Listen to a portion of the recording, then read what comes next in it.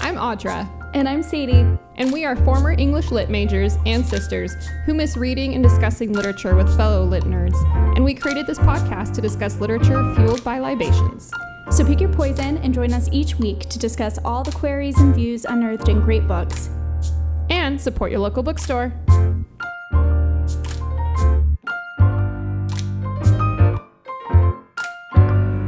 Welcome everybody to Lit and Libations. We've had a little bit of a break while we've made our way through this new tome, but happy to be here and discussing it. So hi Sadie. Hi Audra. So we will be discussing parts 1 and 2 of Ruth Ozeki's The Book of Form and Emptiness today, and we should be able to get through the rest of it next episode, right? You think we should we can probably just do this in 2. So before we get going, a couple of quick announcements. So the next book we will be discussing after Ruth Ozeki's The Book of Form and Emptiness is Sula by Toni Morrison. So it's a much shorter read, great story, heartfelt story about 2 girls growing up and their friendship, and kind of like the East Coast area. I won't go too much more into it, but it's really good. I reread it. I haven't read it since college, but for some reason this one grabbed at me and was like, this is what to do next. So we'll see what comes of it, but that will be the next book. So go pick up a copy of Sula by Toni Morrison at your local bookstore, and that will be our next discussion. I've been admiring your glass as we've been chatting on FaceTime before we got started recording. So please, why don't you get us started with our libations. With my libation. Podcast. So I am drinking a Lindemans raspberry lambic beer. It's delicious. It is very fruity, very raspberry. It doesn't honestly even read like a beer to me on my palate. Yeah, lambics are awesome. They're amazing. And I'm drinking it out of my favorite glass that I use all the time, that is actually Brian's, that his dad gave him. It's it's a very tall glass that is very narrow at the bottom and then spurts out and has a beautiful label on it. And it's from, I think, Germany. I have no idea. There's nothing on it that's the label English. looks German. Yeah, it's beautiful. It just looks delicious, and it is delicious. What are you drinking? Really pretty. I made a dirty chai. Oh, delicious. So I didn't do alcohol today. We're actually recording in the middle of the day, which is unusual for us. But I just wasn't in the mood for alcohol, and that's okay. So I made a dirty chai, and it's really good. That sounds yummy. How did you and look at my pretty cup. Oh, that's cute. Yeah. So one of my students that I would teach, she also worked at Starbucks, and every time she'd come to ride, she had a new Starbucks cup. Yeah. And she always had the newest ones, and they were so cute. And this one, it's kind of beveled, and then it's just this pretty rose pink color. And I saw it the other day and grabbed it, so I put it in that. That's really how cute. did I make my dirty chai? Yeah, is it a mix that you used, or did you use your own spices? How did you do it? No, I was lazy. I used the Oregon chai mix, that comes in the box, but it's really good. Yeah. And then whole milk, and then 2 shots of espresso. And then I do have these little like a little collagen powder that I put in there. I try and add it to stuff when I can, because it's supposed to be good for you. Have you noticed a difference? I've heard it's good for joints. I've heard it's really good for joints. I just barely started using it. I'm trying to not overreact about aging. Okay. But also be mindful of it. Does that make sense? Yeah, you want to be proactive, preventative, but not freaking out. You still want to be graceful. Yeah, so I'm trying to walk that line. Okay. It's a challenging line, but I'm trying to walk it. So I'm okay, I'm going to start doing some things, not go crazy with stuff, but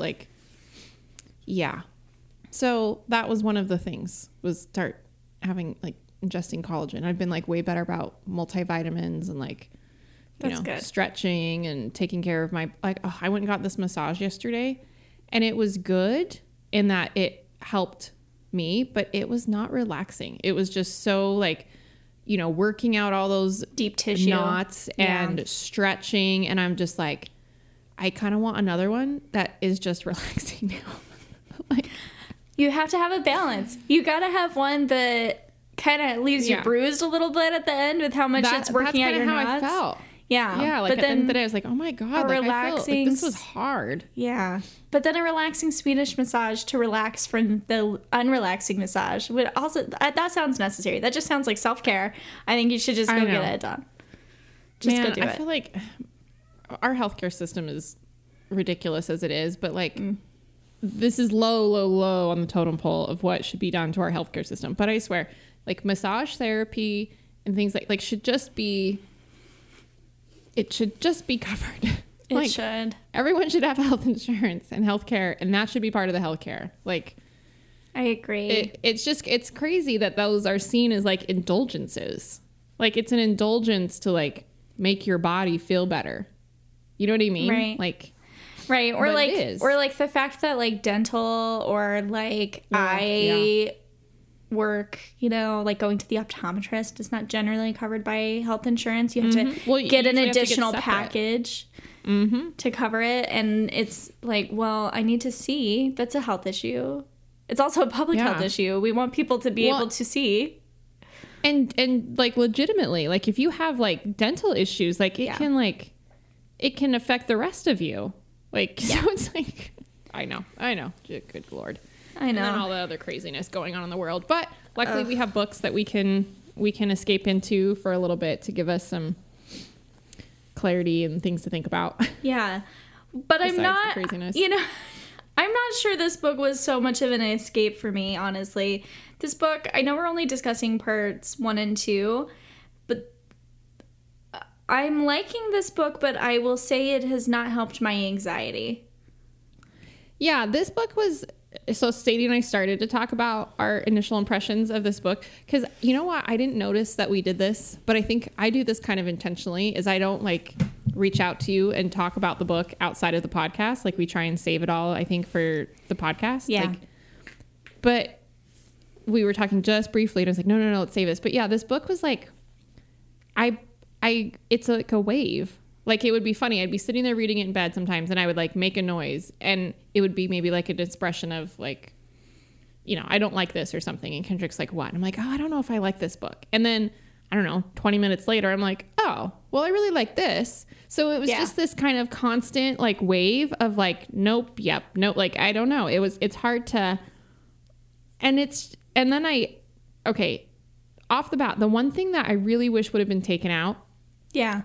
Is the extra part about the Buddhist monk and her book about tidiness and her story, because I feel like it doesn't do anything to the book.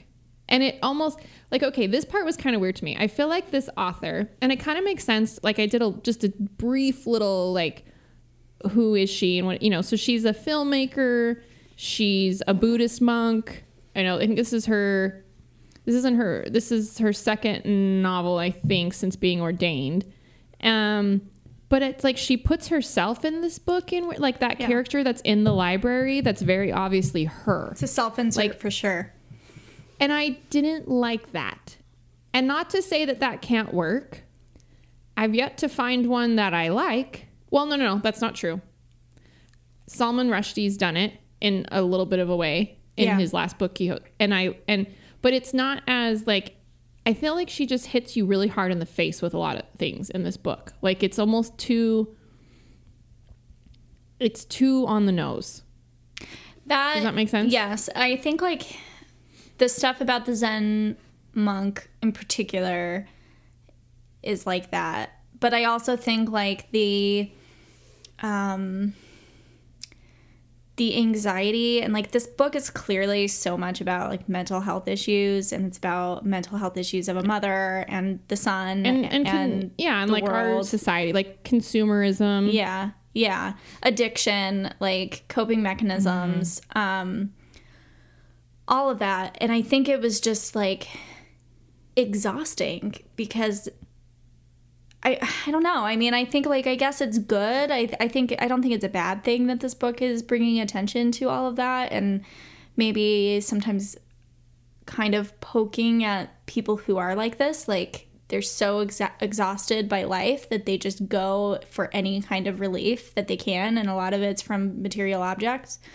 But it was just obnoxious to me. And maybe this makes me the bad person, but it was almost like pathetic. Like, I had a really hard time with Annabelle, the mom, in this book.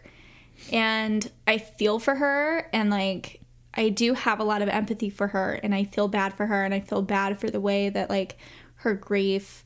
So in case you haven't read this book, Annabelle is the mother. She has a son named Benny, and her husband Kenji died, and this is about them kind of in the aftermath, kind of dealing with that grief, sort of, and the different things that come up with them. And for her, she just really dives into, like, all of her kind of manic behaviors come to a head, and she starts eating and behaving in really unhealthy ways, and she gains a lot of weight, and she hoards. She has difficulties with working. Like, loses all self-awareness. Yeah. And also, like, the way that she treats her son, who is coming into being a teenager, she kind of can't help but infantilize him, and still kind of treats him like a kid, and a lot of it's out of desperation. And he definitely is, like, not very sweet to her by any stretch of the imagination, but it kept going, and it was like I was put in her head to the point where it was just kind of exhausting. Like, I felt bad for her, but I'm like, we don't need to go to the thrift shop. We don't need to do that. Like, it was just kind of like yeah. And I think it's hard. It's like this is a long book. It is. Like, there is a lot in this, but yeah, I feel like it doesn't need to be like, I think that's part of what it was, is it's a little exhausting, and there's so much story in here. And I do like how, she brings in some interesting characters, but like, despite how lengthy it is, I feel like I don't ever get a well-rounded character where I can really relate to them in any way, even though there's so much in here. So it's like with Annabelle. So Annabelle and her husband Kenji dies, and it's kind of this traumatic, crazy accident. He comes home, he's a jazz musician, and he comes home late one night from playing a gig, and it's the night, and they've had a fight. They've left with having had a fight. And it's because of him smoking pot, which, again, that's the other thing. It's like she's almost trying to, like, dissuade you from ignorant notions when it comes to, like, mental health and things, but then talks about marijuana like it's a hard drug. Like, or like, yeah, like, at first I was like, there's just some things where I'm like, okay, but that's kind of I don't know. Anyway. Yeah. I don't know how to verbalize what I'm saying, but that part kind of bugged me. So he comes home, and he, like, falls asleep, passes out in the alley behind their house because he's high, and gets run over by a chicken truck, which also, I'm like, really? A chicken truck's driving down an alley in the town is unnamed, but it makes me think of, like, it's obviously city. Yeah. They use public transportation, and, like, just how it's talked about. It makes me think of, like, a Philadelphia, a Boston, like something, a city. Yeah. And I'm like, so a chicken truck's driving down the residential alley? Like, but anyway, runs over him because he's covered in, like, crows. And look, they thought he was trapped. I don't know. So he dies, and it's this very traumatic thing. And then afterwards, Benny, her son, starts to hear voices. And by voice, she doesn't describe it like schizophrenia is described. Yeah. She just and so she's not saying he's schizophrenic, but of course he's, like, diagnosed like that when they take him to go see people, but it's like he like every object. And this is the thing. I like this concept of energy in all things. Like, and that everything has its, like, own voice. And I think the idea of trying to look at objects as their own beings is an interesting concept, and it helps to, you know, that idea of consumerism where it's like things are just so easily disposed of and thrown away, but also so easily accumulated because we think that makes us feel better. Like, I think there's some interesting things in this book to think about, but it's like it gets lost in all this mess of extra stuff. Does that make sense? Yeah, and I also feel like it's almost like maybe it's just because Benny has to describe what's happening to him to so many different people, and in a way it just feels like, okay, we get that he's not hearing voices in the sense of a conversation. We get that. You've already explained that to us 5 times, but he's like explaining it to a new character, so we have to like go through it again. And like it kind of comes to different points with each person he tells. Like, he's institutionalized for a little bit, and then he like decides, I'm just gonna lie and pretend that I don't hear them anymore, and kind of deals with it that way. And then he encounters he starts skipping school because the kids are very cruel to him after he was institutionalized, and he comes up with this kind of like elaborate way of ditching school, which is totally what a kid would do. I totally hacked onto my parents' email and sent... You did not. I did. I'm sorry, Mom, but I did. But you know what was funny is I didn't do it to get out of school. I did it to get out of seminary school. Oh, so like yeah. I had early morning seminary. And I can't imagine you skipping school. No. Like, you know what I did is I would get onto my parents' email.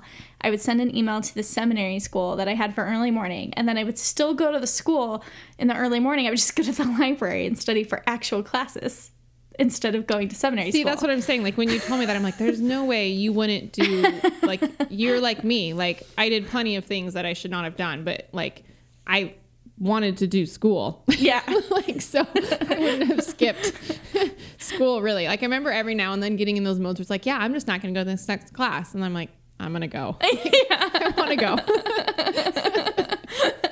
Yeah, I only skipped church school.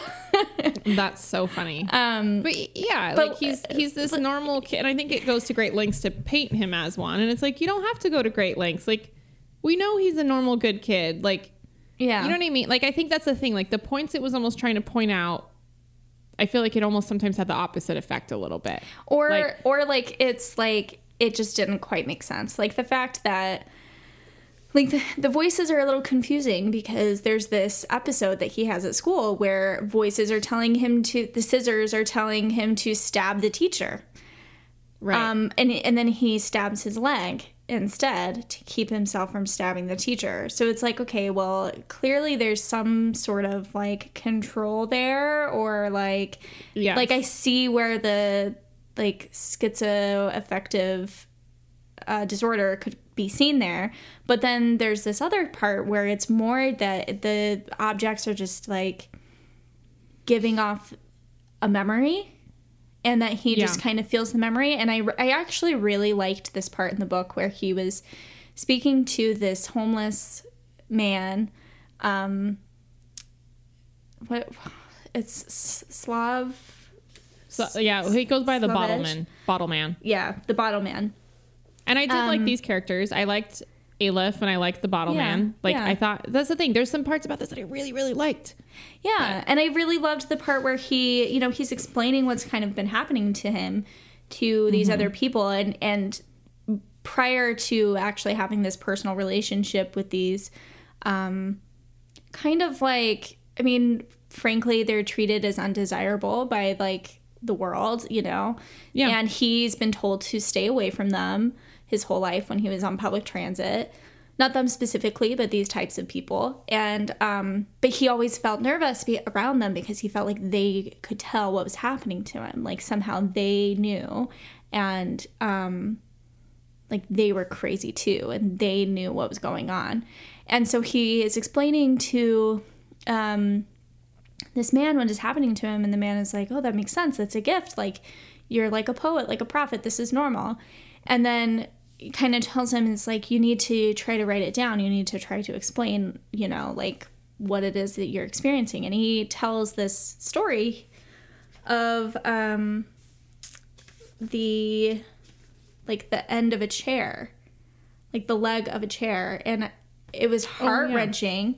But I really loved that because I thought like him trying to explain what that was really interesting. I don't know. I felt like that just really worked for me. It's chapter, it's right before, it's on page 280.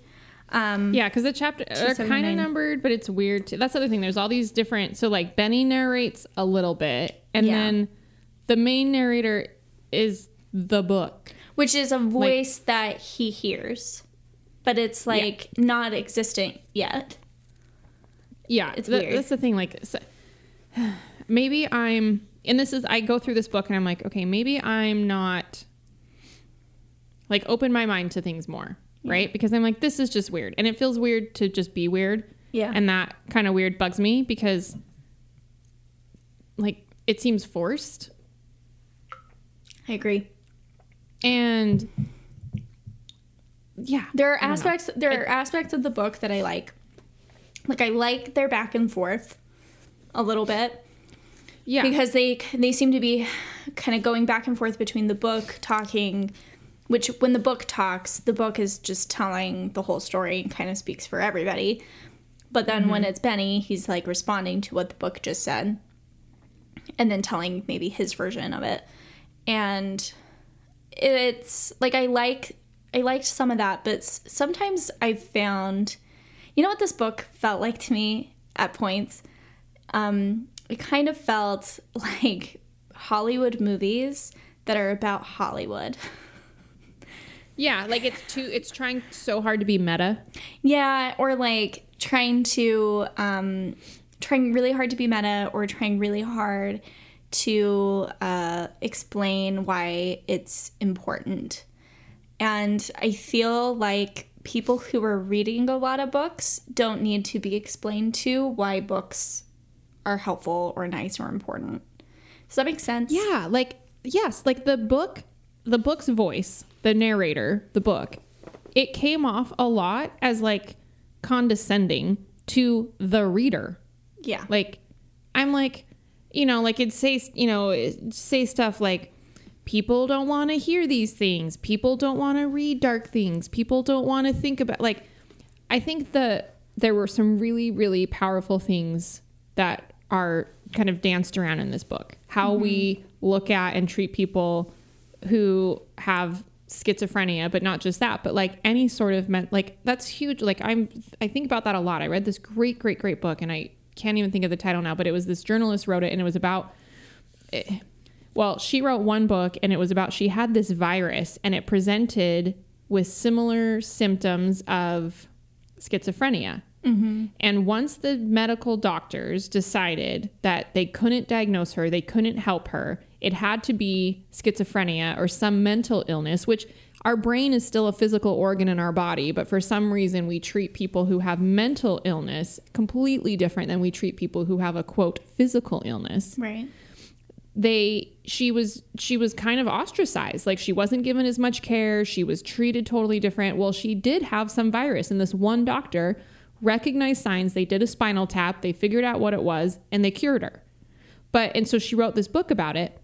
And so then that inspired her to write this book about, there was this study done, I think it was in the 60s or 70s, where this psychologist and his wife, they had these students, and they went and basically got themselves committed. They pretended to have symptoms of schizophrenia or different other mental illnesses.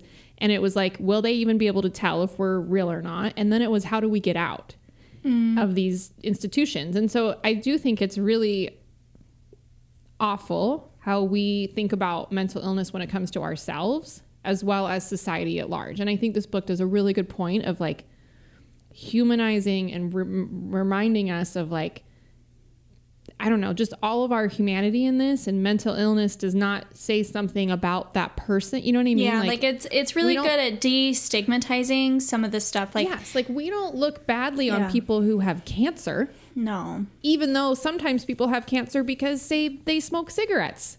Right. You know what I mean? But we're never like, but when people have mental illness a lot of times, whether it's postpartum depression, whether it's PTSD, whether it's schizophrenia, whether it's whatever it is, there seems to be a degree of like fault that we put, you know what I mean? We like look, and I think this book really brings that up. And I think it's helpful that it's in a child, because you're instantly more inclined to feel sympathetic towards a child, I think.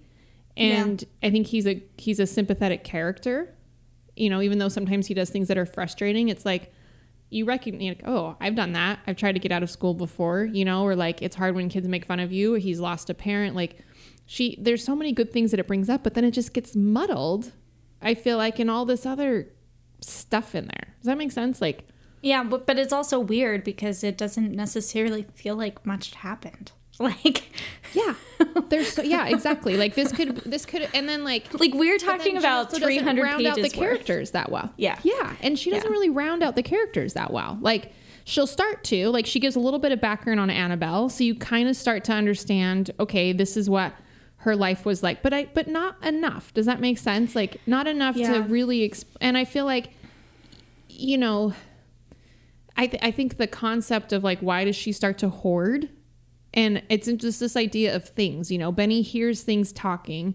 She hoards things as a way to like make herself feel better, to feel connected to other people and to her dead husband. And like, but I don't know. There's just, she also hoards information too. Like that's a one thing that I thought was interesting about her job in this book, is that she's called like a scissor lady for a really long time, because her job is to work for this like agency that catalogs or tracks news stories. It's like what people did before they had Google alerts. Yeah. And then, exactly. And then, you know, she keeps having to do this like with the news and tracking like everything that's being written on certain subjects and cataloging them. And so she just kind of gets she gets mentally bogged down by the world's information, but she's like never leaves the apartment, hardly at all. Like she's still just in her apartment, and she's physically surrounded by newspaper clippings and by recycling that needs to be taken out, and then by objects that she hoards, and like trying to find room for all these different things. And it's like, of course the objects start talking to Benny. He's surrounded by 1.5 million of them. And I find like, this is one thing I did like, is I thought that the way he reacted and responded to his mother's mental illness, because he's not the only one with a mental illness. She has a mental illness. It was so realistic in the sense that his room is like spotless.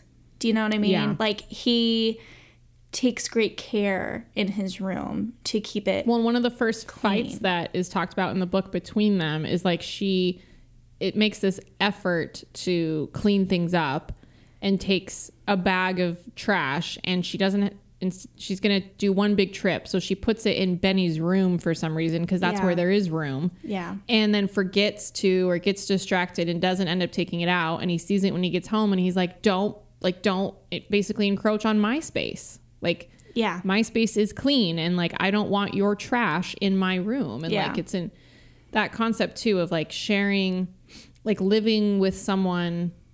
Like, I don't know, it made me think about how hard it can be as people when we cohabitate, how much of our own issues can infringe on other people unintentionally. Like, she didn't do that on purpose. That's her things that she's dealing with encroaching on his, and it's his stuff encroaching on hers. And that's such a thing. And how much, if we all had more empathy for not just like the people we cohabitate with, but societally on like, hey, we are all dealing with shit.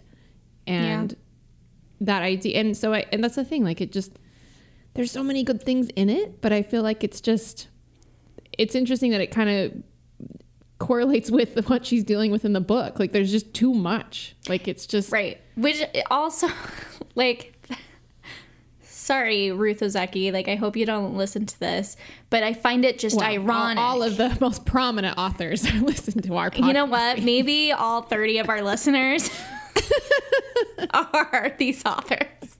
We don't know. But I will say, like, I do find it kind of ironic, though, that someone who is like a Zen monk is writing something so superfluous in a way. Like there's just too much. Like the whole book, like again, like we are only openly discussing because of the size of the book, parts 1 and 2, which, mind you, if you have not read the book yet, is a whopping 311 pages. That is about the size of the entire last book that we read. You know? Yeah. Like, no, the book to me is just bombastic. Like, and I didn't like, I already talked about how I don't like how she inserts herself as a character, but then, like, all the way down to the description, which matches her author's picture. I'm like, okay. But then the Zen Buddhist monk that she puts in the story as a character is like this cross between her and what's her name that had that TV show that was popular for a while that was all about tidying up. Marie Kondo? Yeah, it's like, I'm like, is this who we're talking about? Marie Kondo? Like, because that's what it seems like. It's what it feels all like. The way down. And that to me felt just a little much. I agree. And also it didn't go anywhere. Like, you haven't finished the book. I finished the book. Sorry to spoil it. It goes nowhere. The Zen Buddhist monk in the story goes nowhere.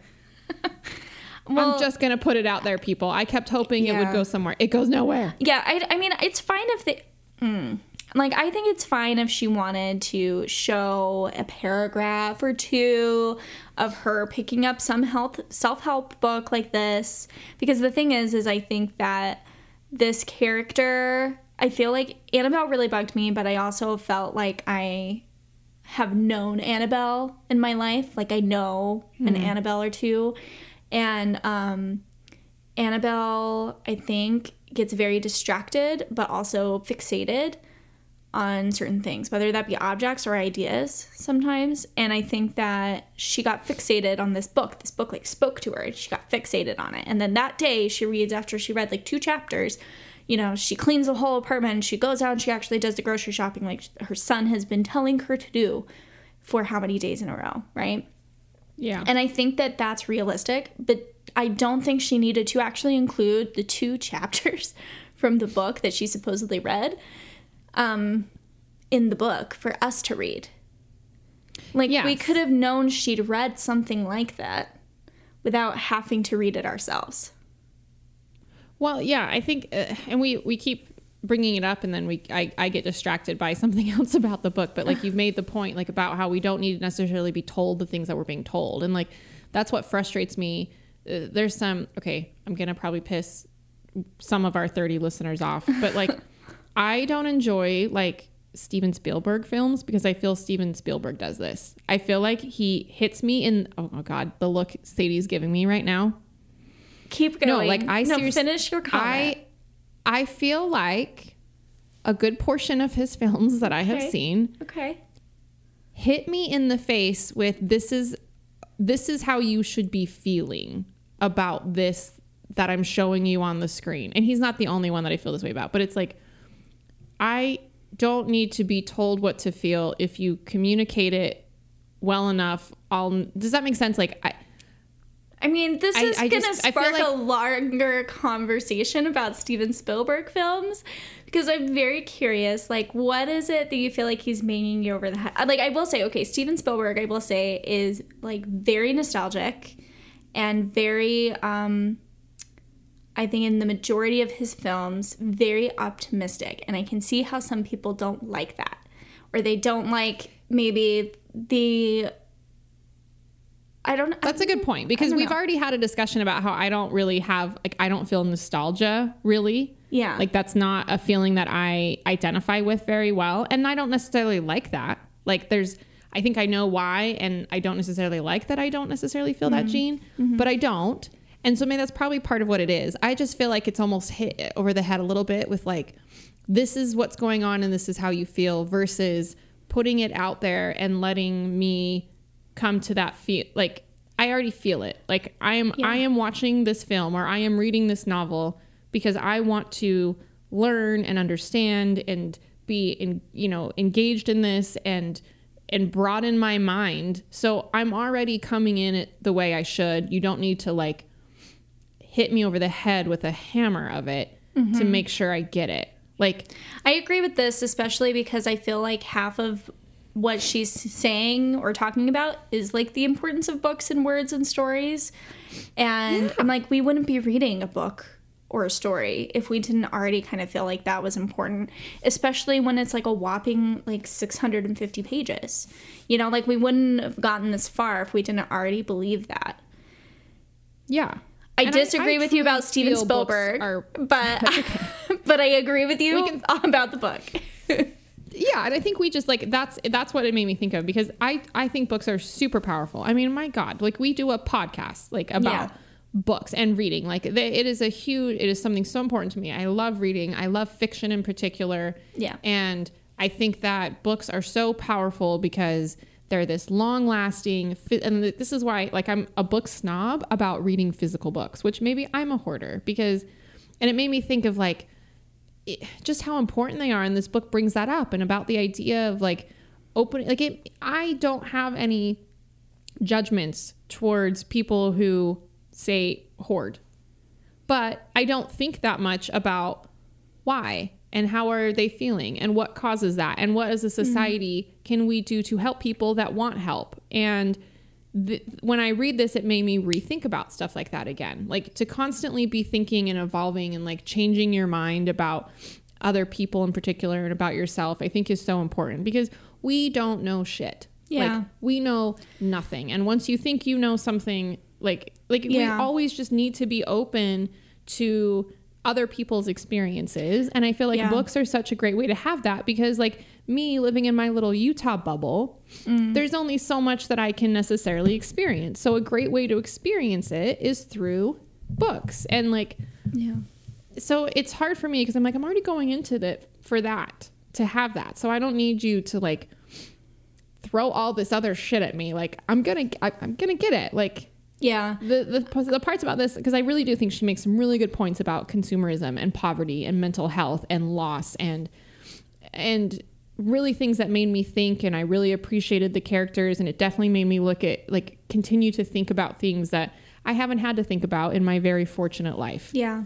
And so that part I really liked. So it just got a little frustrating where I was like, yes, I know. Like, yeah, you know what I mean? Like, I agree. And I think it's also, to me, it kind of shows almost anxiety from an author about like whether or not they even, it almost felt like having to convince herself or others that the work that she's doing is important. And I feel like you don't need to do that. And I think it's okay to have those questions and have those kind of debates and arguments in your head. I think that is good and healthy and keeps people grounded.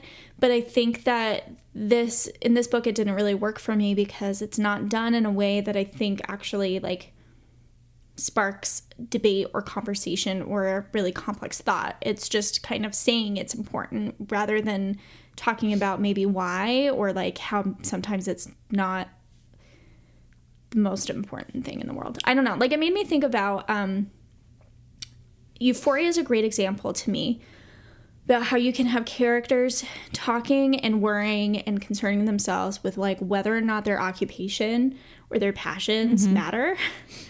And it can be really interesting, and it can be really eye-opening for me as a reader. But in this, because it's so close to home in the sense of like, I feel like we've said this over and over again, but like readers who are already sitting down to read a big book don't need to be explained to them why they need to be sitting down and reading books. We get it. We're already doing it. That's why we're here. Yeah. And we wouldn't have made it 300 pages into this book if we needed to be told that. But like, it almost kind of feels like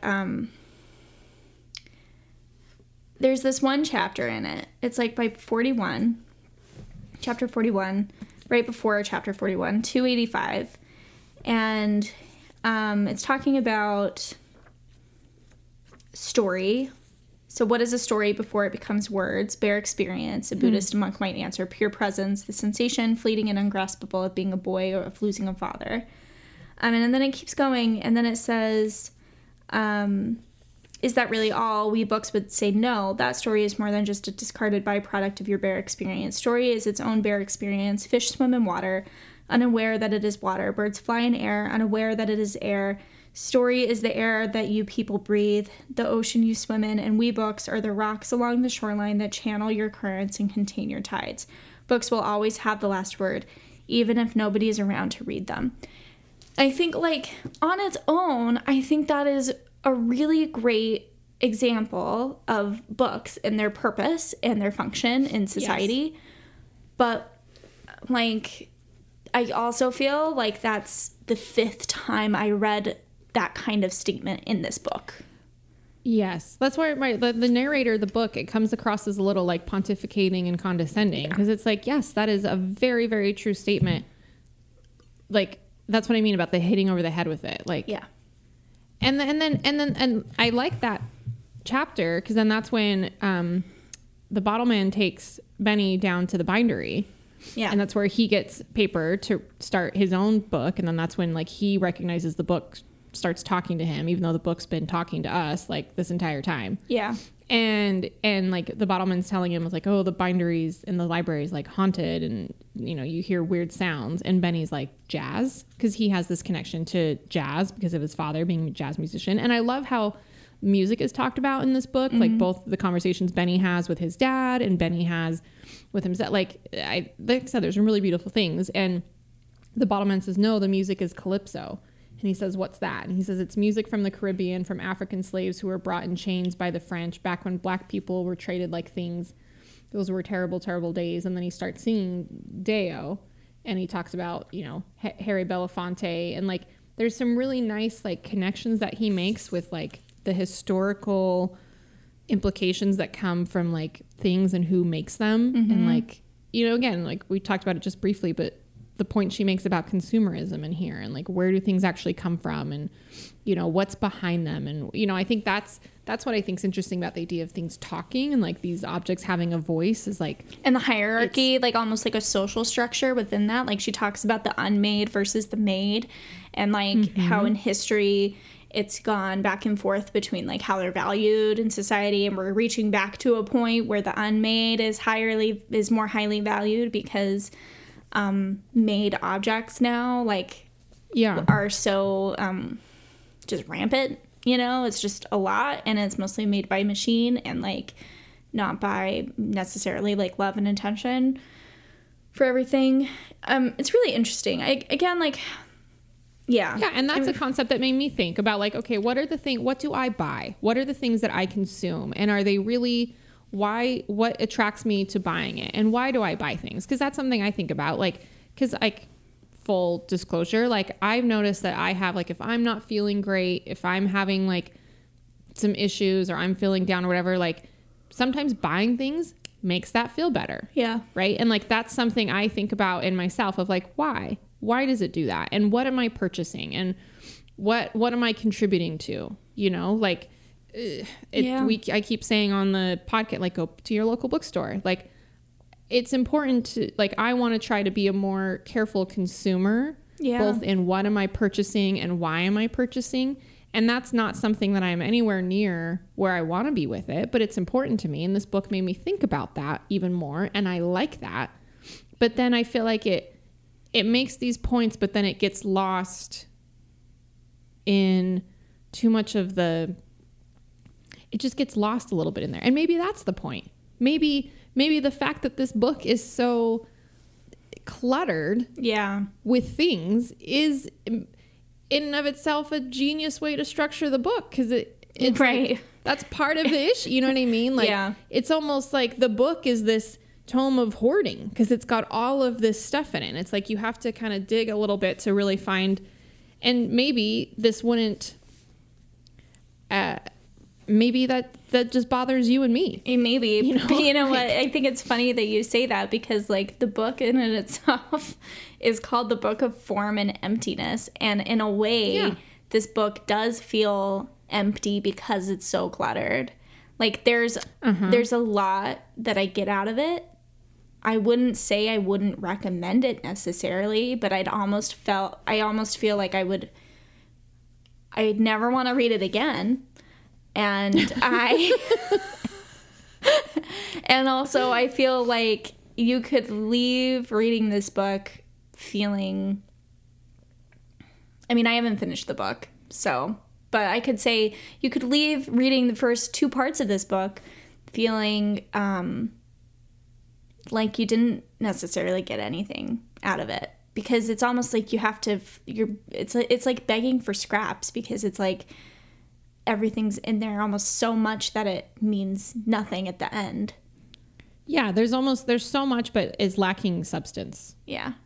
But then again, like we said, like there are so many good things that it does make you think about. Like I really think about when we talk about consumerism, but also the stigmatization of people who overconsume.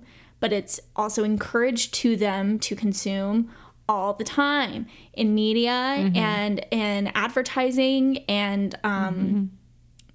like we're told to just consume, but then we say, but you consume too much. And I think part of it is because she's a big person, and I think that made me really sad. Is like I feel like she would be treated, Annabelle, I feel like she would be treated a lot differently if she had a space for all the items that she's consuming, and also if she was skinny, because nobody cares if you have a big appetite if you weigh less than 150 pounds. Well, yeah, I mean, it's interesting how it's like this combination of her being overweight, and she's described, and it's like, it's not, it kind of just happens out of nowhere. It's like, I can never really get a handle on how big she is. I can't really get a handle on it because it seems gradual at the beginning, but then it's like she's breaking chairs. So I'm confused. See, and that's the thing. Like, I don't like, and like it almost, some scenes it makes it seem like it's something out of like What's Eating Gilbert Grape, you know, where like she can't even leave the house, but then she is capable. That's the other thing too, is she comes across as so incapable and slovenly and like immature in some ways, and just not able to handle life. But then when she needs to, she has these moments of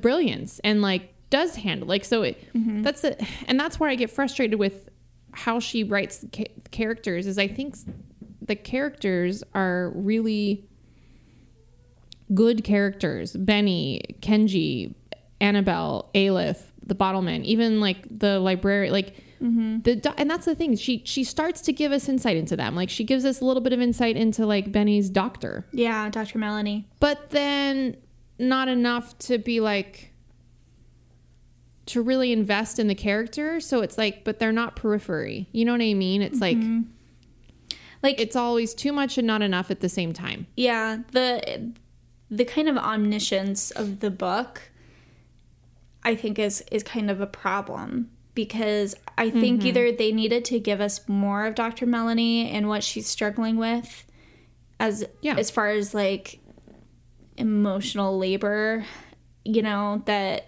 anybody who works in mental health care or in any kind of trauma-based work has to deal with all the time. And like we get a peek at her exhaustion and her own kind of mental issues that she's experiencing at the same time. But we didn't get enough for it to feel like enough. Like, yeah, it's like right when I'm starting to feel like, God, she is a totally incompetent mental health professional and she is screwing this kid up, and what else? And then I just start to feel that way. And then it's like, oh, well, now they're starting to give us some insight as to her as a whole person. And, you know, and then that goes away. So then it's like, I don't know how to really feel. Like, I can't really lock down my own feelings on some of the characters. Yeah. Yeah. And not be like, and it's good to feel like there's no black and white and all that. I just mean like I said, there's too much information and not enough information at the same time when it comes to like the characters. Yeah. And then there's so much other stuff that I feel like isn't needed. And that's where I get frustrated. That's where it's this up and down, because there really are these moments where I'm like, oh, I love this. I love how she's talking about this. And I love how this is being addressed. And I love this. She's got a nice dry wit. Yeah. And I love these interactions. Like, I really loved how she writes the interactions between Kenji and Benny, like when he's remembering things. And I really loved Annabelle's backstory, the little bit she gives us. Like, so there's all these things that I think are so, but then it's like, there's not enough of that and too much of this other stuff that I don't need to really get stuff out of this book. Like, we've already talked about it a little bit ad nauseum. I don't need the stuff about the Zen Buddhist monk. Yeah. I didn't need any of that. Like, it took away from time that I feel like could have been devoted. Like, if you're going to make this big of a book, like, make it all count. You know what I mean? Yeah. Like, yeah. Like, there's a skill to writing, to being brief, and there's a skill to expanding. Yeah. Like, and I certainly don't have either, but I'm just saying, like, I'm not trying to be a published author either. Yeah. I don't know. Well, I just, like, yeah. Like, I think I would have been fine with the length of this novel if she'd focused on the things that I wanted her to focus on. But she didn't. Mm-hmm. And so that's why it's kind of hard to get through. And although it's easy to read, and I do think it, like, I don't know. Again, I mean, I haven't finished it yet, so I don't know if I'll say for sure if I like would or would not recommend this book. But right now, I would say sure, but with like a warning at the beginning. like it. It's not a bad book. It's just as frustrating maybe as like the very story is trying to tell. It's very weird to me. This is a weird book. Yeah, it's hard to really get my grasp on it, because like just when I feel like I'm starting to not like it, I'm like, no, but I did like this and this, and like there are things about it that I think are really good and new and fresh. Like, I've certainly never read a book like this before. Yeah, that's for sure. It's certainly unique, and I think we've had some, like, even just in this discussion that we've had so far, and we're only discussing 2 parts of the book, you know. Mm-hmm. I think it's really brought up some good things to think about and talk about, and it's made me really, you know, do some deep dives into what I do as a person and how I feel and think about things, and it's made me want to be more conscientious about, you know, my interactions in the world with people that are different than myself, which is always a good side effect of anything. But like, yeah, one thing I actually did like about this, maybe just like the last topic that I will say that I liked about it for this episode, is I liked this attention that was paid to the undesirables of society, which I hate saying that because it makes me sad, but like the homeless people, the people who are addicts, who are living on the streets, who live on public transportation, and who live at the library during the day. Yeah. And I have a friend or a coworker, I should say, that used to work at a library, and I asked her why she left, and she was like, it was just overrun. And like, and she was talking about homeless people, and it really made me think about like what we can and should be doing about like making spaces for people, and the responsibility that like these public spaces have to these people, and like how it's not that they have every right to be there as anybody else. And that's something that I did like about this, that it's like, okay, yeah, maybe it's scary and uncomfortable because you've never interacted with these kinds of people before, and you're kind of told that they're scary.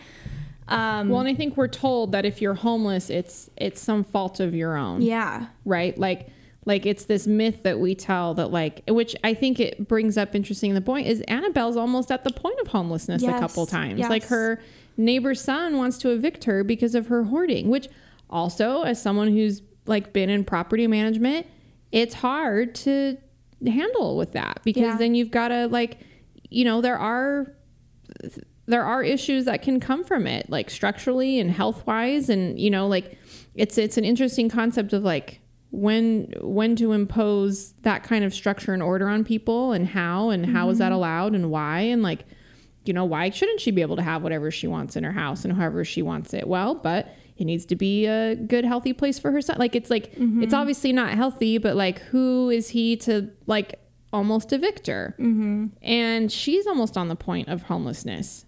But like we do, I think we have this myth that if you're homeless, it's your fault. If you're addicted to drugs, it's your fault. If you know, whatever the issue is, if it's something that we don't want to see or we don't want to deal with, or it makes us feel uncomfortable, it's easy to put that on other people, and to put it's like, it's your fault that you're like this, you know? Right. Well, it kind of like mental illness, you know, it's like a lot of times, like, well, anybody can be homeless. And I do think that, like, I like that this story, again, pays attention to that community and shows people on the brink of being a part of that community and kind of normalizing them a little bit, as far as, like, they can be kind and sweet and just people, just like any other person. Yeah.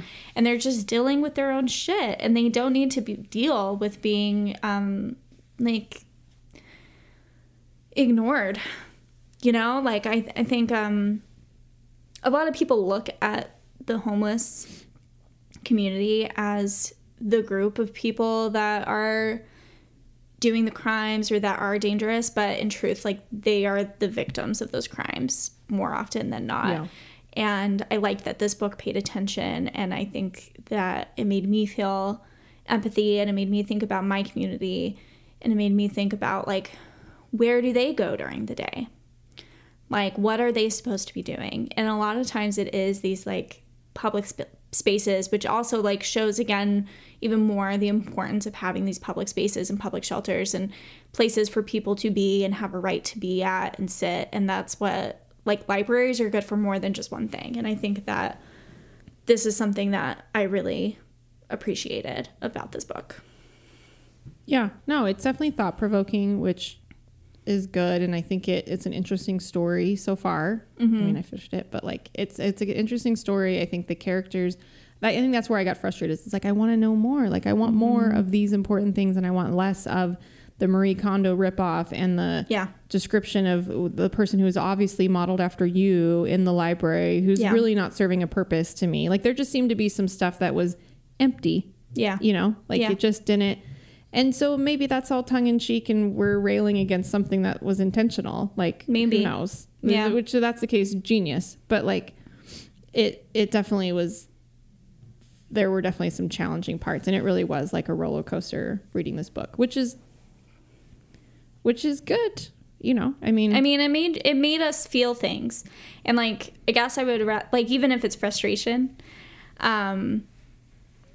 like, I think better than apathy. Yeah, it's better than being completely, like, whatever about the book. Like, I think I'd rather have an angry reaction sometimes to something or frustration than if just not caring at all about it. So that's something I appreciated. But we'll get more into it when we finish the book and we discuss the rest of the novel, which is about a little bit less than half of the book. Yeah. So if you haven't already, get going. It's going to take you a little bit of time. Take your time. But it definitely brings up some good discussions. So I'm glad this was a pick. Like, this wasn't like this was not The Maidens by any shape or form. Far from it. So it definitely was an interesting book so far. I'm glad we've read it. Me too. Like I said, I don't know if I'd recommend it or if I'd want to read it again, but I'm glad we have read it. It's been a good use of brain power. Yeah, for sure. So get going. And then also the next book we'll be discussing is Sula by Toni Morrison. Big shift in tone from this one. So go pick up a copy of that from your local bookstore or library. Yeah. Cool. I think that's it. Is there anything else you wanted to bring up before we closed on this episode? No, I think we covered everything. All right. Thanks, everybody. Bye.